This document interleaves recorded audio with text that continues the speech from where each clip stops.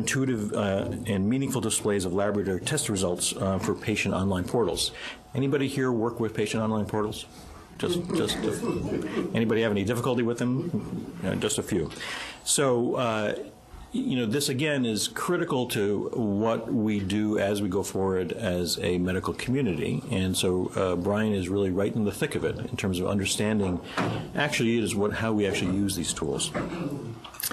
So other than that, just to embarrass him a little more, so we have been friends for a long time. He and I are both associate editors for medical decision making. He's actually a bit of a rock star. He has been on NPR and on PBS Nova presenting his work. So you can look that up if you want to see him wearing one of his other purple shirts. And so we have worked many projects together. He has taught me a great deal about decision psychology and risk communication. And it is really my pleasure to introduce him. And just a quick word wise, you might want to ask him about improv later. So. Sure.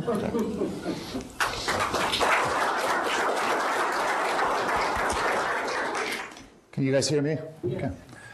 So, first of all, thanks to James for the introduction, and thank you all for allowing me to speak to you today. I want to talk about patients and health data and how we can help patients make sense of what we give them, what they need to understand on an ongoing basis to manage their health. But before I do that, I need to reintroduce myself. Because in addition to my academic credentials, there is another identity of mine that is core to what I'm about to talk to you about. My name is Brian Zikmund-Fisher, and today is day plus 6,257 since I received an unrelated donor bone marrow transplant for myelodysplastic syndrome. That experience of going through the process of choosing to do a bone marrow transplant, all of the test results, all of the things that came along with that experience has colored my academic career from the very start. And it will come through in a variety of ways today. Because when we get down to it, right, it's a nice example of some of the challenges we face, except taken to an extreme, right? There's the risk inherent in that procedure. And I can do many talks about risk, but today's talk is not actually about risk. Today's talk is more about data. And so I want to tell you a story related to my own recovery. There was a time when I was still inpatient when, I was getting lab results done on a daily basis, and because I'm a numerate, educated person, I was reading all of these results and following them on, and I saw this. So when the attendant came around, I pointed to this and I said, "Hey, this looks higher than it was the last few times I looked at this. Talk about this." And I swear, this is the following. What happened was the following. She said to me, "Oh, don't worry. I'll tell you when to worry." All right. First of all, let me channel my teenage daughter for a moment. Oh, no, you didn't. You did not just tell me when to worry. I will worry when I damn well want to. But second, really? I'm going through a procedure which literally has the chance of killing me. You're giving me access to this information. It's relevant to my understanding my status, and the best we can do is to tell me, "I'll tell you when to worry"? No. We can do better than that. We need to do better than that. Because numbers are omnipresent in healthcare, in what it means to be a patient in today's world, right? Let's think about this, right? Let's start with blood test results, this particular example, right? I'm not even covering the full range, but we've got things like bilirubin, we've got things like hemoglobin A1C. If you're a patient with diabetes, you've got complete blood counts, which I was following on an ongoing basis. You've got hormone levels if you happen to have thyroid issues, and on and on and on. And that's just one type of data that we deal with, because that's just the lab stuff here. Then there's the home test results that we might be facing, like blood pressure or blood glucose, etc. And that's just tests. Now let's talk about the other part of my world, which is, of course, risk. Right? We've got disease risks, whether for cancer or cardiovascular disease or diabetes or on. And then, of course, if you have any of these things, you need to do treatment treatments, and treatments have their own risks associated with them because they have success rates, and they might have complication risks, and they might have side effects, and they might be false positives if you're screening. And then, of course, if you want to go further than that, let's talk about weight. Let's talk about exercise monitors. How many of you have a Fitbit? Okay, you know how to count the Fitbit? You know what to do when you've got 6,000 steps versus 7,000 steps? Or calorie counts, or fat grams, or nutrition labels. Let's just, the volume of information on a single nutrition label is substantial. Can we really deal with that? And I'm not even getting into the question of, do you know what a serving size looks like? And can you actually figure out what 200 calories looks like? And then you've got things like temperature. I have kids, right?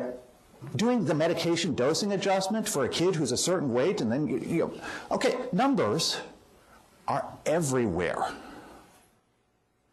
Which means that numeracy is core to being an effective patient. And there's many definitions of numeracy, but the one that I like is this one.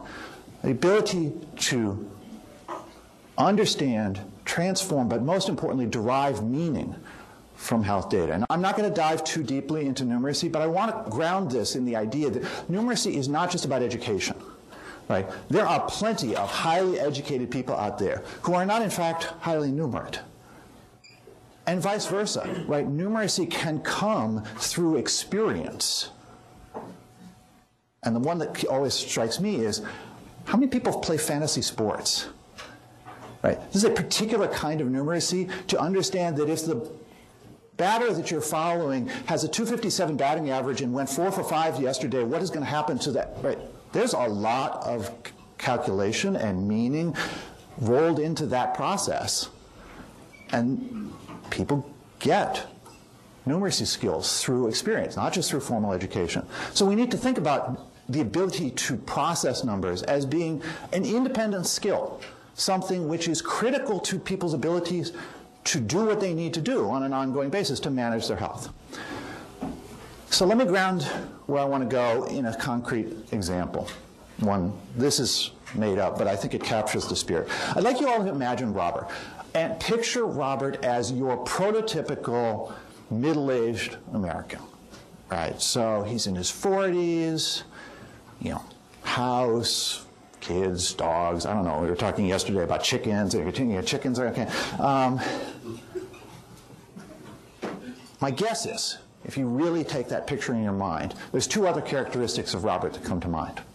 They're unfortunate, but they're true in today's America. One is that Robert is carrying more pounds than he used to and than he should. And the second is that he doesn't get as much exercise as he once did. Now, Robert is not unaware of these facts, and hence, Robert might actually be curious as to whether or not he faces any cardiovascular disease risk as a result of his weight and his lack of exercise. And so he might do what we do in the modern age, right? You go online, you Google it, and find any one of them dozens of cardiovascular risk calculators that are easily available online. And so let's imagine he does that, and he goes online, and he pulls up one that says, calculate your heart disease risk score. And he puts in, starts asking him questions. Okay, what's your age? Okay, how much do you weigh? Types in a number, deletes it, puts in the real number, puts in his blood pressure, assuming he can remember what his blood pressure is, etc. And then, finally, it comes back and it spits out the result. And it tells him, your 10-year risk of cardiovascular disease is 11.22%. Okay. So let's imagine that he then goes and maybe meets some of his friends, maybe there's a barbecue, maybe he goes to the bar, I don't know. He meets some friends and they ask him, what did you do today? And he says, so I used one of these online calculators, I put in my numbers, and it told me what my heart disease risk was. But there's a problem. Am I high risk or not? Right? Let's assume for the moment that the cardiovascular risk calculator that he used is in fact evidence-based, that he input his numbers appropriately, that the number that it spit back is in fact an appropriate estimate of his risk. He didn't get what he wanted from that. Right? The accuracy of the number didn't meet his need. So we have a problem. Right? If we're going to give people access to risk information, They're not doing it just because they want to. Hey, I'm an 11. No, I don't care if I'm an 11 or a 14 or an 8. I care if I'm going to live. I care if I need to see my doctor. I care if I need to change my behavior. So if the number doesn't get me to that point, it's not doing its job. So let's just walk through some of the problems here. Problem one. Do we really think we know his risk to 1/100%? And you think that's bad. I have seen online risk calculators that took it to 4 decimal points. Really? And it's not just that we know that there's error on the estimates, right? His memory of his blood pressure, even the very concept of a blood pressure is not as reliable enough to give you that degree of precision. But there's another issue, which is this. In a paper I did a few years ago, we randomized how detailed the level of precision was that a risk calculator returned the results to a patient. And it affects the psychology of this, right? Integer results, right, 11%, were not just more memorable, but they were perceived as more trustworthy by patients than the more precise estimate. And yes, we controlled for whether it was above the number or below the number. We controlled for all that. It actually matters. So why are we giving people more precision than they actually want? So that's problem one. Problem two. We give them a number. Why? I mean, really, why? We know from decades of research that the very concept of a probability is difficult for people to understand. There is no reason why we have to only give someone 11%. And I won't go into all of the evidence base behind this, but the evidence base that I and others have been working on over the last 10 years strongly argues that if you're going to present a risk percentage to somebody, the format to do it in is this: an icon array, a matrix of people. And yes, it does matter if it's people and not blocks and not smiley faces, people that are colored in to represent the degree, the proportion of people who have events occur, and this is critical, at the same time representing the proportion of people who do not have events occur, right? The problem with numbers is they only represent the numerator. They don't visually, auditorially, right? There's no point if I say you're an 11%, there's no point at which it says, oh, that also means you're an 89, an 89 chance of nothing happening. But a visual display like this combines both of those things integrally. And it really does make a difference, particularly for people with lower numeracy skills. Because even if a highly numerate person counts these icons, you may or may not notice that you're doing it, but that's what you do. And there's good eye tracking data to show this. But a less numerate person just gets the gist. They're like, oh, that's mostly white. Or mostly, actually, that's a lousy projection. There's actually gray people up there. You just can't see them. It's like, that's interesting. Now, for those of you who are like, yeah, this is a good idea, but if I can't do it in Microsoft Excel, I can't do it. Let me point out that one of the things that I and my colleagues in Michigan have developed is this: a website called iconarray.com, which is a free online icon array generator. And this entry point, clinician.iconarray.com, is specifically designed so that you can get from the splash page to a graph you can show to a patient in 30 seconds. We anticipated that the core issue is, if I'm going to try and use this in a clinic visit, time matters. So we stripped off a lot of stuff to get to this point. Now, the third problem, however, with Robert's story, and fundamentally the one that I want to talk most about today, is this. Robert didn't get what he wanted when he went to the risk calculator. What Robert wanted was to be able to categorize himself, to feel motivated to take action about his health, to feel relieved or confident that he's okay. What he got was a number that didn't actually translate into that intrinsic meaning. And as a result, he was left unsatisfied, despite the accuracy of the information that he was provided. So how do we think about solving that problem? So I want to start with a little bit of more theoretical overview, and then I'll get into very practical things. The one point to make here is that to say you're giving somebody a risk does not capture the point that there are many different kinds of data that are all risk, right? If I say to you, you're at risk of something, that's a risk communication.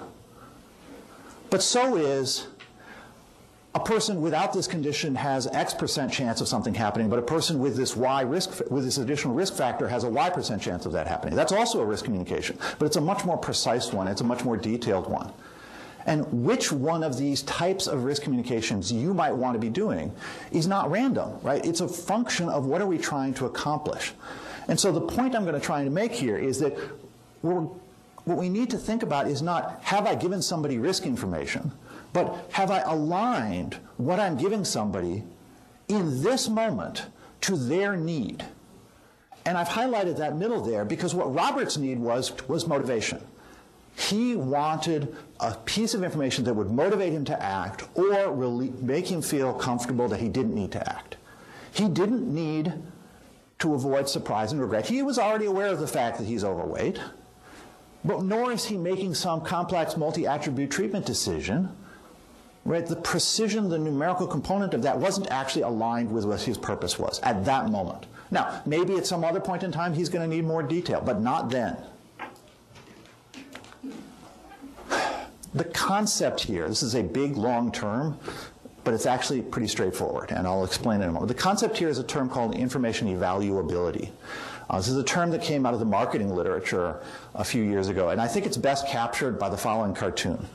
This is an old Foxtrot cartoon in which Jason goes to a gumball machine, he puts in his money, and he gets 2 gumballs, and he is ecstatic because he's got 2 gumballs, he feels like he's beat the system, etc., and then he discovers he was supposed to get 3.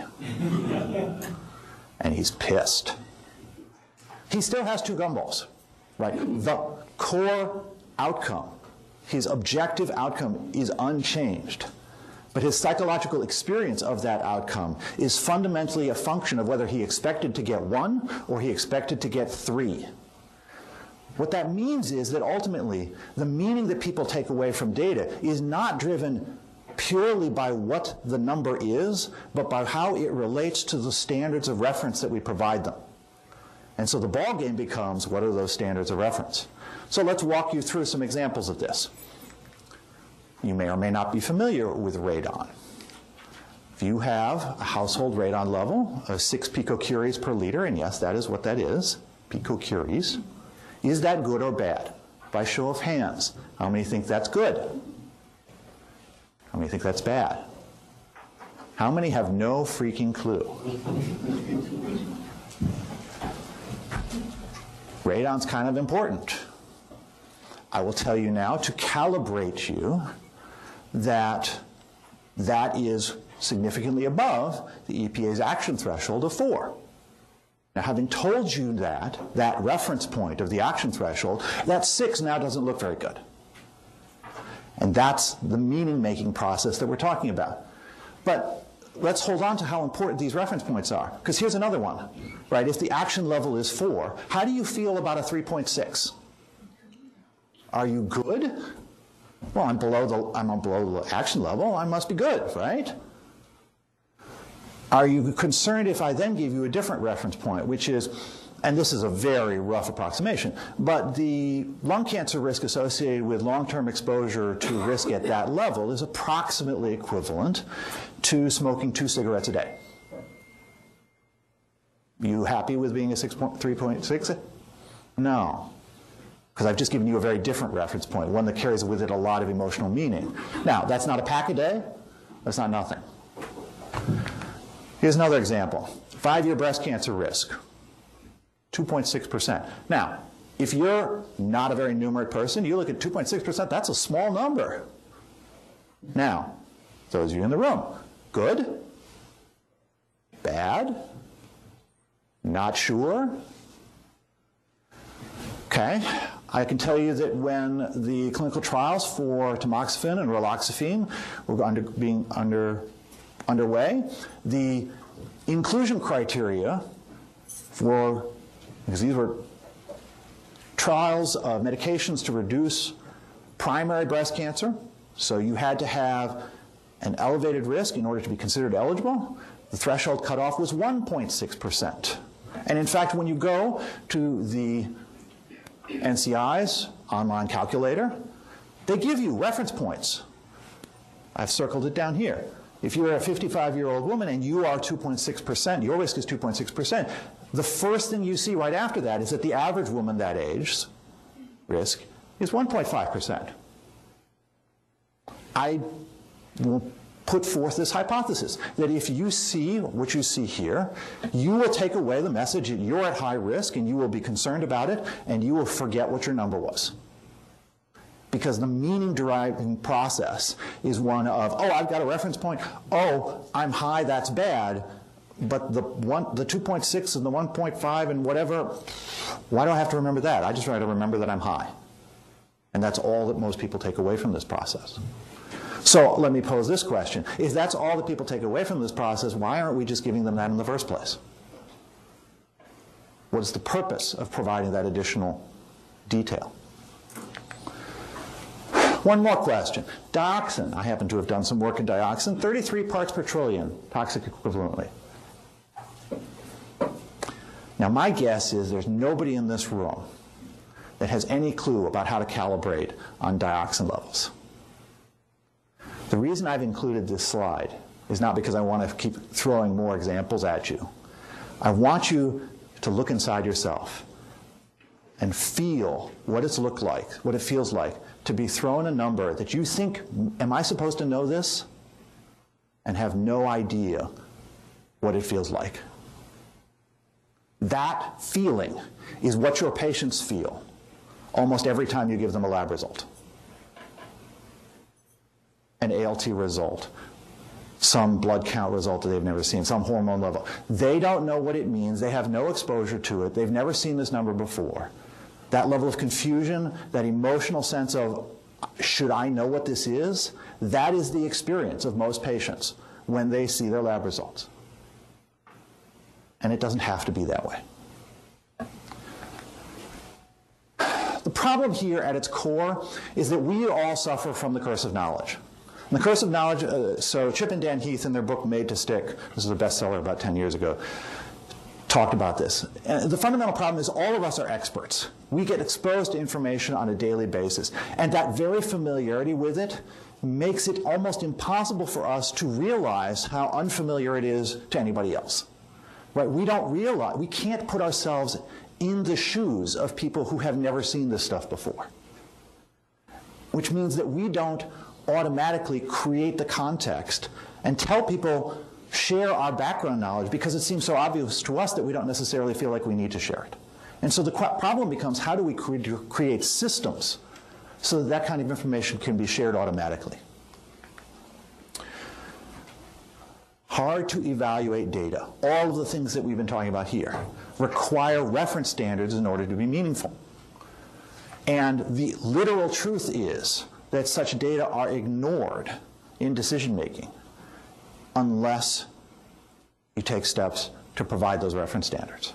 People will literally make decisions on everything else, but not the data, even if the data is the most powerful thing you're giving them. So information evaluability. I like to make parallels to literacy, right? We worry about health literacy because if we give information to patients and they can't read it and they don't know the terms, they can't use it. Well, information evaluability is the key to functional numeracy. If we're going to give patients data, just like we have to use plain language, when we talk to patients, we need to use clear reference standards and plain presentations when we're giving them data. And the question becomes, how do we then do that? So what I'm going to do for the rest of the talk is to talk about examples. How do we help patients through some particular examples? And let's start with lab results. And this, by the way, is not just a mock-up. This is a screenshot from the patient portal. That's what you get. Your values, standard range, some units that look really scary, and that's it. So here's the question. Given that patients now have direct access to laboratory test results. Can they use them? Right? The value of these data comes in people's ability to take the number and figure out its meaning. And if you can't at least start from the point of, do I know if it's in or out of range, you're not going to get anything, right? We would hope that people would be able to use the data beyond just that. But let's just start with the most fundamental skill. Can a patient recognize when a lab result is out of range if it's given to them in this kind of a table? So, what's out of range? I'll help. There's three things here that are out of range. Now the question is, how well can patients do that task? Figuring out on the line by line, am I in, am I out? So to look at this, I and my colleagues developed a hypothetical scenario. In this particular one, we focused on type 2 diabetes, context in which patients are getting laboratory test results on an ongoing basis. Set it up so that they had been tested previously, were getting a follow-up result outside of a clinic context, and had an explicit goal of having their A1C below 7. And then we gave them CBC counts, hemoglobin A1C, a whole set of stuff at once, and said, look, find what's important here. And just like in the example I showed you before, the tables included the standard range, but no other indicator, no flags, nothing else to mark whether or not something is inside of range or outside of range. We wanted to see whether or not people could do that. They got this. Pretty straightforward. Nothing surprising. We even called out the hemoglobin A1C in its own section, not hard to find. We did two things though. First was we randomized whether the hemoglobin A1C value was 7.1 or 8.4%. And second of all, we randomized whether it was the only thing that was out of range or if there were lots of things out of range. The cognitive processing demand, right? Are you going to have to search through lots of stuff, or is there only one thing you've got to search for? And then we looked and we tried to see, could people identify it? And there's lots of data behind this, but I'll just focus down on a couple key points. Oh, got to give you the sample. You could love to do this in patients, in real patients with real diabetes. My problem with doing those kinds of studies is the amount of time and effort it takes is huge. I do a lot of research in terms of information presentations, and so one of the quick ways to do this with large sample sizes, so we can actually test to see whether presenting exactly the same information in one way versus another makes a difference in people's responses, is to use online samples. And so this was done using a demographically diverse online sample,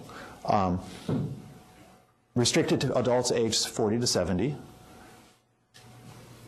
And we measured both their health literacy and their health numeracy. And that becomes very relevant in a second. So here's the core finding.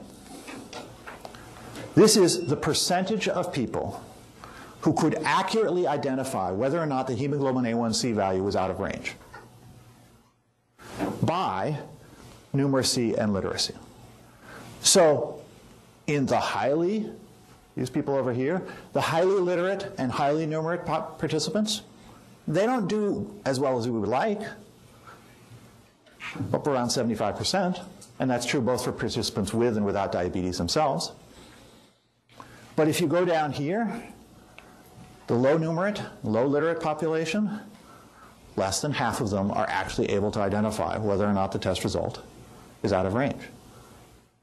That's the first step we might want somebody to do with test results, not any more detailed calibration of how does their result relate to their risk, how big of a deal is it if they move their A1C by 0.5%, things like that. That's just the minimum. And we also asked them, how likely are you to say you need to call your doctor? Now, the absolute levels here, this is a hypothetical scenario, so don't worry too much about the absolute levels. But notice that in the high literate, high numerate group, they were sensitive to the difference in the A1C value, right? They were much more likely to say, hey, I need to call my doctor when their A1C value was 8.4 versus when it was 7.1, right? That's what we want. We want sensitivity to the test results. The low numerate, low literate people, no sensitivity whatsoever. Equally likely to say they need to call regardless of what the test value was. They got nothing from that exposure to that data. So, now what? If tables, like what are commonly used, is not the right tool, at least for less numerate and less literate people, what is? So I'm going to show you a variety of displays from the grant that James mentioned in the introduction. I'm going to spare you the data because the data is voluminous and we're just really in the process of writing it up now, but you will get a sense as to what the design approach has been to increase the evaluability of these types of data. And the common denominator is the focus on gist. How do we focus people on the core meaning of these data more so than the verbatim information? Let's just start with a simple number line. Standard range, your result, and a range of values shown. And you could do this in a very simple way, or you could add in an extra layer of meaning by color coding this. Now, we can argue about where you want to put the cut points between borderline and high and very high, but the color coding, the category labels, etc., provide a powerful cue to people to say, hey, this is bad, or maybe this is not bad. Now, the first lesson that's come from our research studies on this is once you give people a visual display like this, it's not actually that hard to get people freaked out about extreme values. The hard part is getting people to not freak out about values that are outside of the standard range, but not clinically important. That's the really hard stuff, and I will come back to that problem in a moment.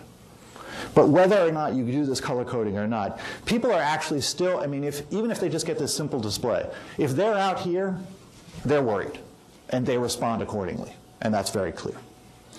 Now, another problem I want to point out here, and I think it's particularly relevant in the context of type 2 diabetes. If someone is diagnosed with type 2 diabetes, is the standard range really where we want them to go? Right? We know about the potential dangers of excessively tight blood glucose control. If we're giving somebody a reference point, they will pay attention to it. Right? If this is a patient with type 2 diabetes with a 6.2, our data show that most of the people will look at this and say, oh man, I need to get lower. That's not necessarily where we want them to go. So maybe we need to think about providing them information about what their actual goal range is, as distinct from the standard range which is used for diagnostic purposes. So we could test something like this that gives them 2 reference points, and now they have this. The problem is this is complicated, right? Should I go up or should I go down? Well, and especially if I color code, I mean, this is a mess. And I have the data to show that this is a mess, right? People just get confused, right? We're giving them more reference points, but they conflict with each other, right? The goal range is orange. Wait, what am I supposed to do with that? Is that good? Is that bad? I don't know. The right answer, though, is the one that's going to make us pause a moment. Because the answer that makes this clearest to the patients is this. Get rid of the standard range. Give 1 reference point, only 1 reference point, the reference point you actually want them to care about. And when you simplify to this level, almost everybody gets the message, right? If I'm up at 8, I want to go down. If I'm at 6, I want to go maybe a little up. Or at least not be worrying about going further down. More context is not always better. It's the focus. What is the one thing you want that patient to be comparing their number to? And how do we make that clear? So, when we go to this question about what is out of range, the problem here is the only reference point I have is the standard range. And it's binary. I'm in or I'm out. So I pay no attention to how far out I am. And in fact, the data we have show this. People freak out pretty much just about the same amount when they're just outside of standard range versus if they're way outside the standard range, because they have no other cue. You have to be a really numerate person to get any further than that. But the core problem is this. Why are we talking to patients about what is normal? Is that really what, in many self-management situations, what the patient's task is? Or maybe we need to reflect upon the fact, at least, and this is where I will own my own experience as a patient, I wasn't worrying about whether my bilirubin was normal. I didn't care about whether 1.4 was normal. I wanted to know whether it was dangerous. I wanted to associate the number with risk. And I had no information to enable me to do that. But we could.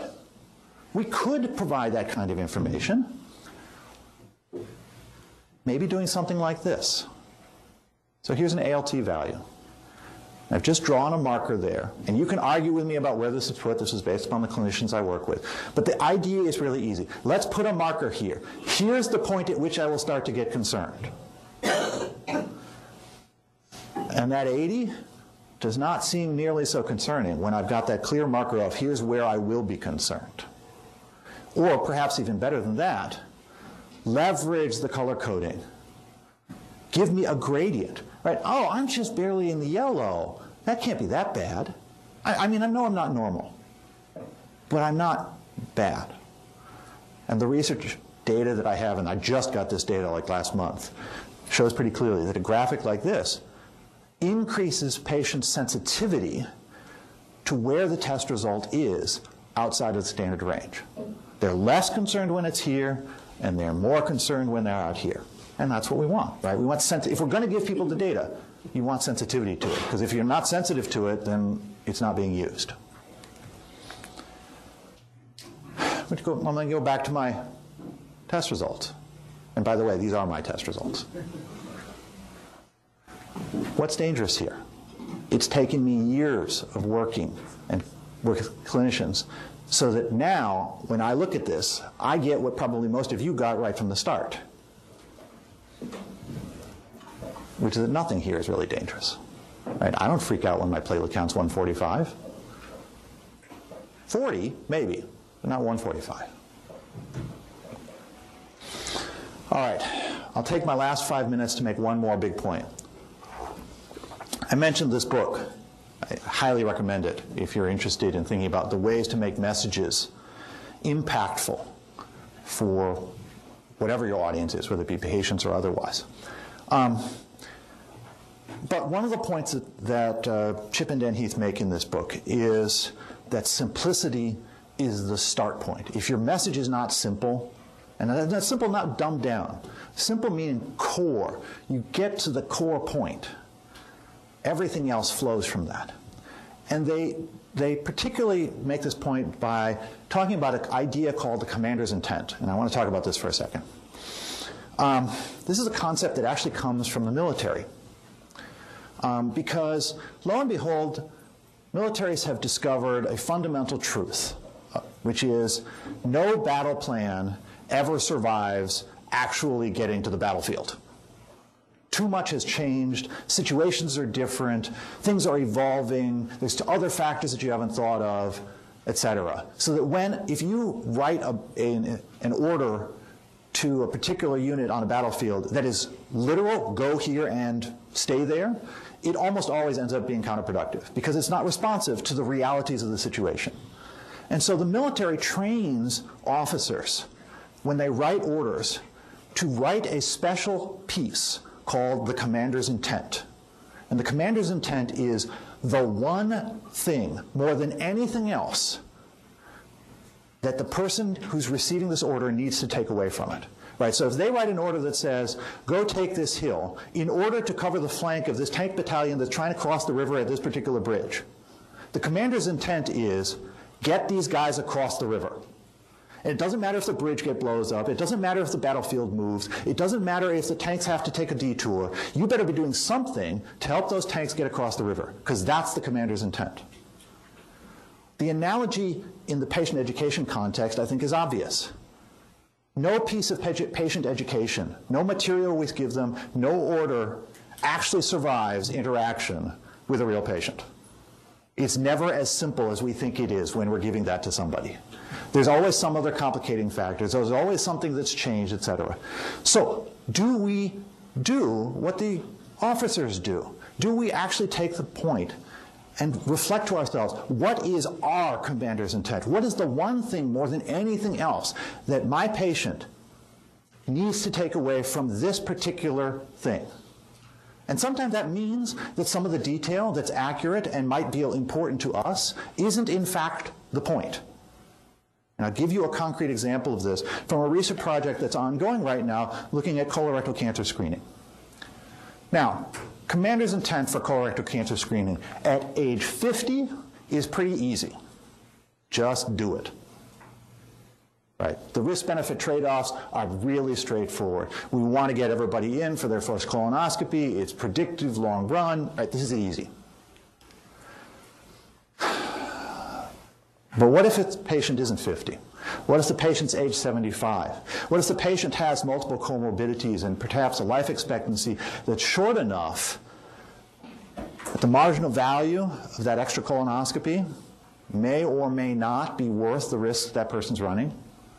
In that kind of context, we can do complex modeling exercises to try and estimate the risk and the benefit, and I can present those data to you as fellow scientists. But when I'm trying to talk to a patient, the more data I'm going to give them, the more this person's going to be like, what am I supposed to do? Am I supposed to do this? Am I not supposed to do this? So in order to promote the kind of shared decision-making conversations that might need to be occurring in that kind of context, we came up with graphics that look like this. You'll notice something right away. There's no numbers. There's not even axis labels. I mean, there's actual data behind these. But this graphic has one commander's intent. When you were younger, it was a good idea. When you're going to be older, it's going to be a bad idea, and you're somewhere in the middle. And if all the person takes away is, I'm somewhere in the middle, I need to figure out where I am, then maybe we've provoked that shared decision-making conversation that probably needs to be occurring for that patient. Now, not everybody is exactly in the middle, right? Sometimes it really doesn't matter a whole lot because there's not a whole lot of benefit, not a whole lot of risk, and sometimes it's going to be much more straightforward. Hey, yeah, I'm pretty close to the 65-year-old over here in terms of my benefit. Maybe I should just go ahead and do that. That's fine. But either way, the core commander's intent is I'm in the middle. And that's all that we were trying to get across.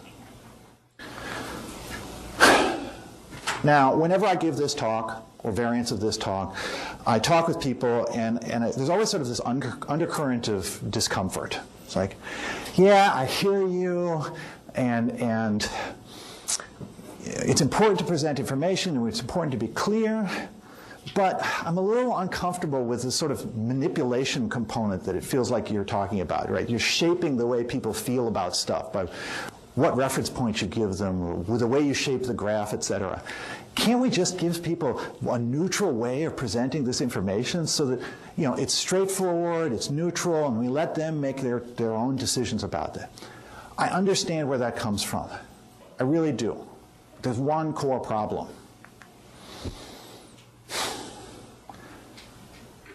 There never has been and never will be an unbiased health data communication. Period. If you present one reference point, you shape people's perceptions vis-a-vis that. If you present a different reference point, you shape their perceptions in a different direction. And if you don't present a reference point, you guarantee that you create disparities between those people who have the prior knowledge or training or background to understand the context of that information and those who do not. There is no neutral here. We have to pick. The problem is not how do we do this neutrally. The problem is how can we choose what formats we're going to present information in to align to the situation, to align to the patient's needs. And when we sit back and recognize our commander's intent, why we are giving somebody data in that particular moment, then and only then can we have the opportunity to identify which formats and which reference points are going to increase patients' understanding in the ways that they need to serve their immediate purposes, to feel motivated to act or not, to be able to choose between this drug or that one, to be able to be aware that they are at risk. And context, more than the data itself, is the mechanism by which we get there. Because the fundamental truth here is uncomfortable, but it's this, right? Giving somebody the right number, the most accurate number we can for their risk, for their test data, et cetera, is important, but in no way does it guarantee that the patient will walk away with the right message? Thank you all for your time. I'd be happy to take questions.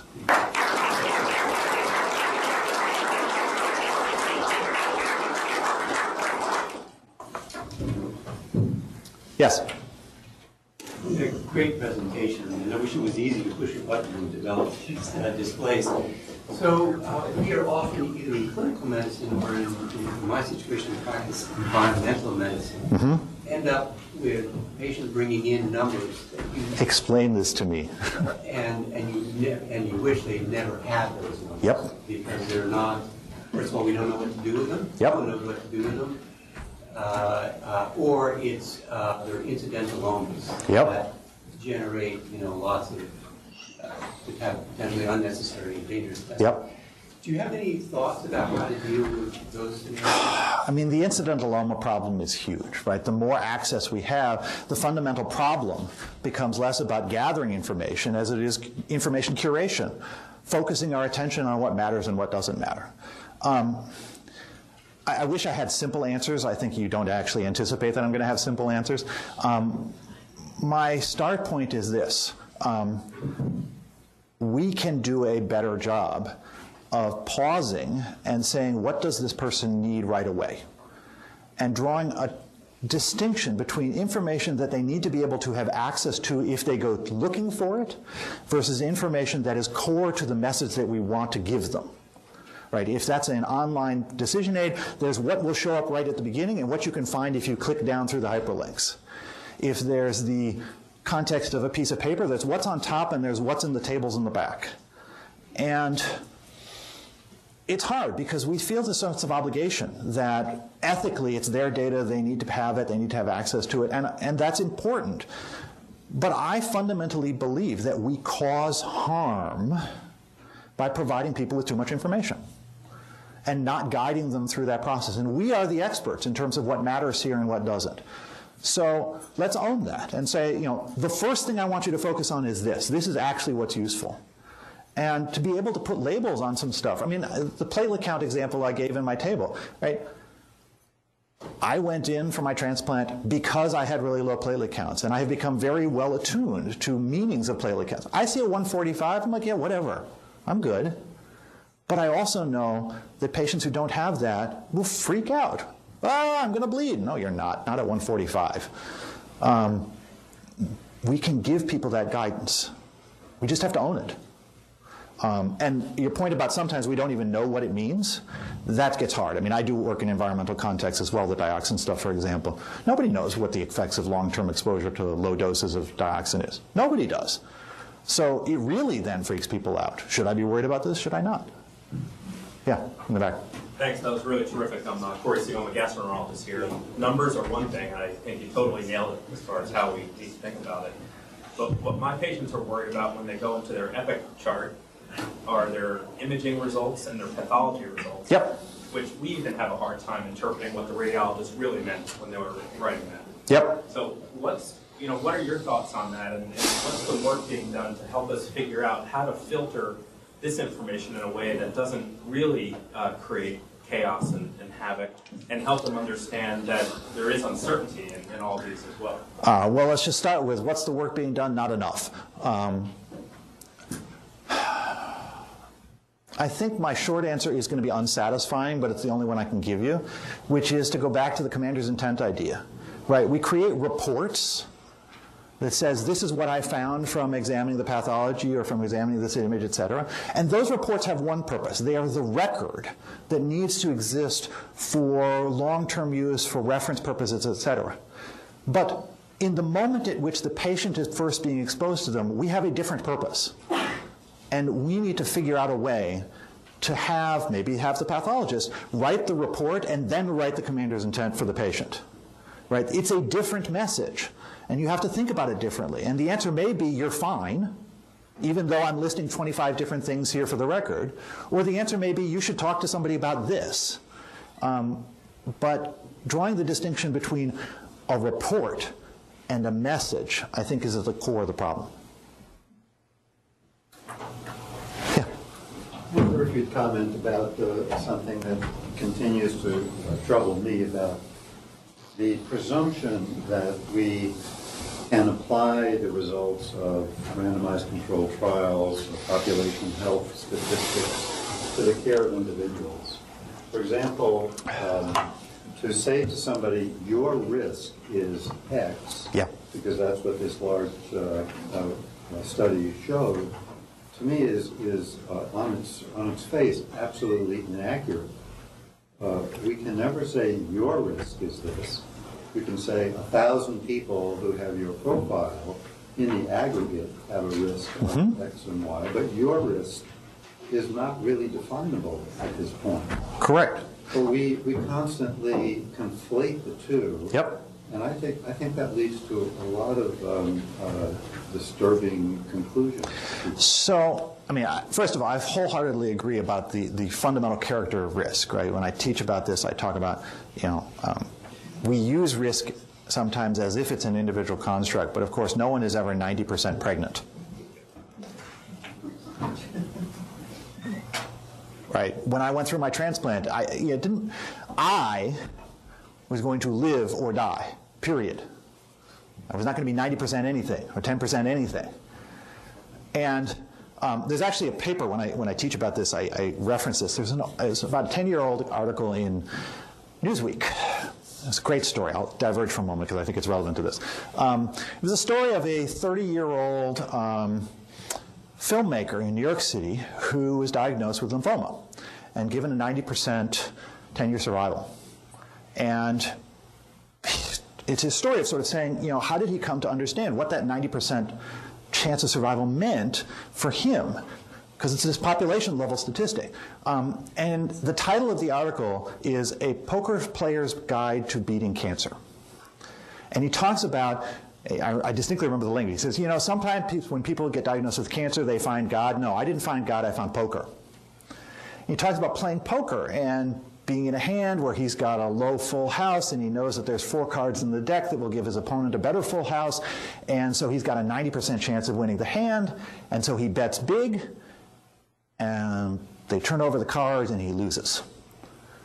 And he talks about how poker players train themselves that when they have that kind of a bad beat, a situation in which they played the odds and it turned out poorly, you get up and you walk away from the table because the emotions that get evoked in that situation are really powerful, and that's going to distort the way you play. And poker is played by the year, not by the hand. A poker player who wants to make money has to take that situation and bet big every single time that they've got a 90% chance of winning the hand, because that's the way you win. But of course, the analogy here in medicine is important, right? One patient plays one hand, but a clinician plays by the year. And so the story is his story of coming to understand that he wants his doctor to play poker like he plays poker, to bet if he's got a 90% chance, then that's what it is, and to play that hand appropriately, because that's going to give him the best chance. But to also understand that he only gets that one hand, and he's going to still feel all of those emotions if it turns out poorly. And I think that's at the core of the problem here, is that when we talk about risk, we can't blindly conflate the two, right? There's the population level statistics, which may or may not match well to an individual by the degree to which the factors that are included can be translated to my individual situation.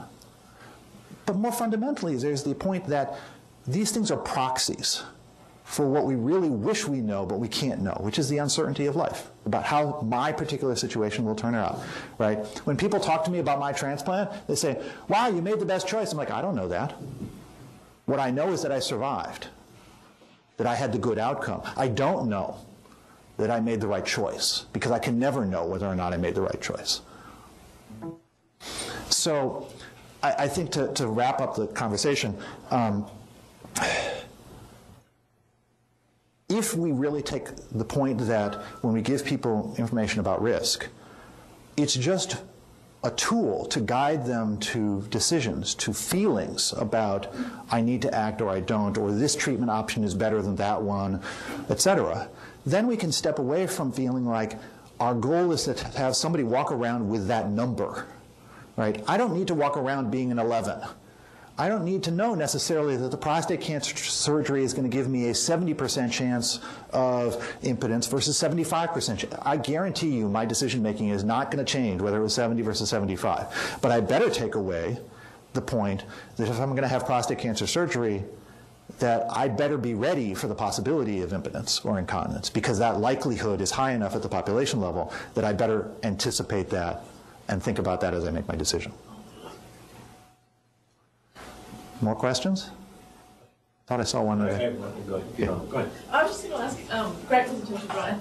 I noticed on some of your concept images that there was no indication of whether bigger is better or smaller is better. Mm-hmm. And I could imagine a scenario in which there is data being thrown at patients where there's a mix, right? That some measures more is better and some measures less. Do you have a sense about whether we ought to be reporting all in the same direction and flipping things? Or oh, this is a long conversation. I think this depends upon what our purpose is, right? In one sense, we could transform every single laboratory result into a 0 to 10 scale and say, you should be 2 or less, and then just go from there. And that would cause all kinds of distortions, but it would solve all kinds of other problems. I don't know what the right answer is. In the graphics, the anchor point of am I above or below the green was a really powerful cue, and so people rarely got that wrong. But when we had 2 reference points, it was a mess. And that was sort of the core of the problem. And certainly there are situations in which I think that standard range, right? The standard range exists primarily from a diagnostic standpoint, right? This is where somebody ought to be if you're just trying to figure out if something's going on.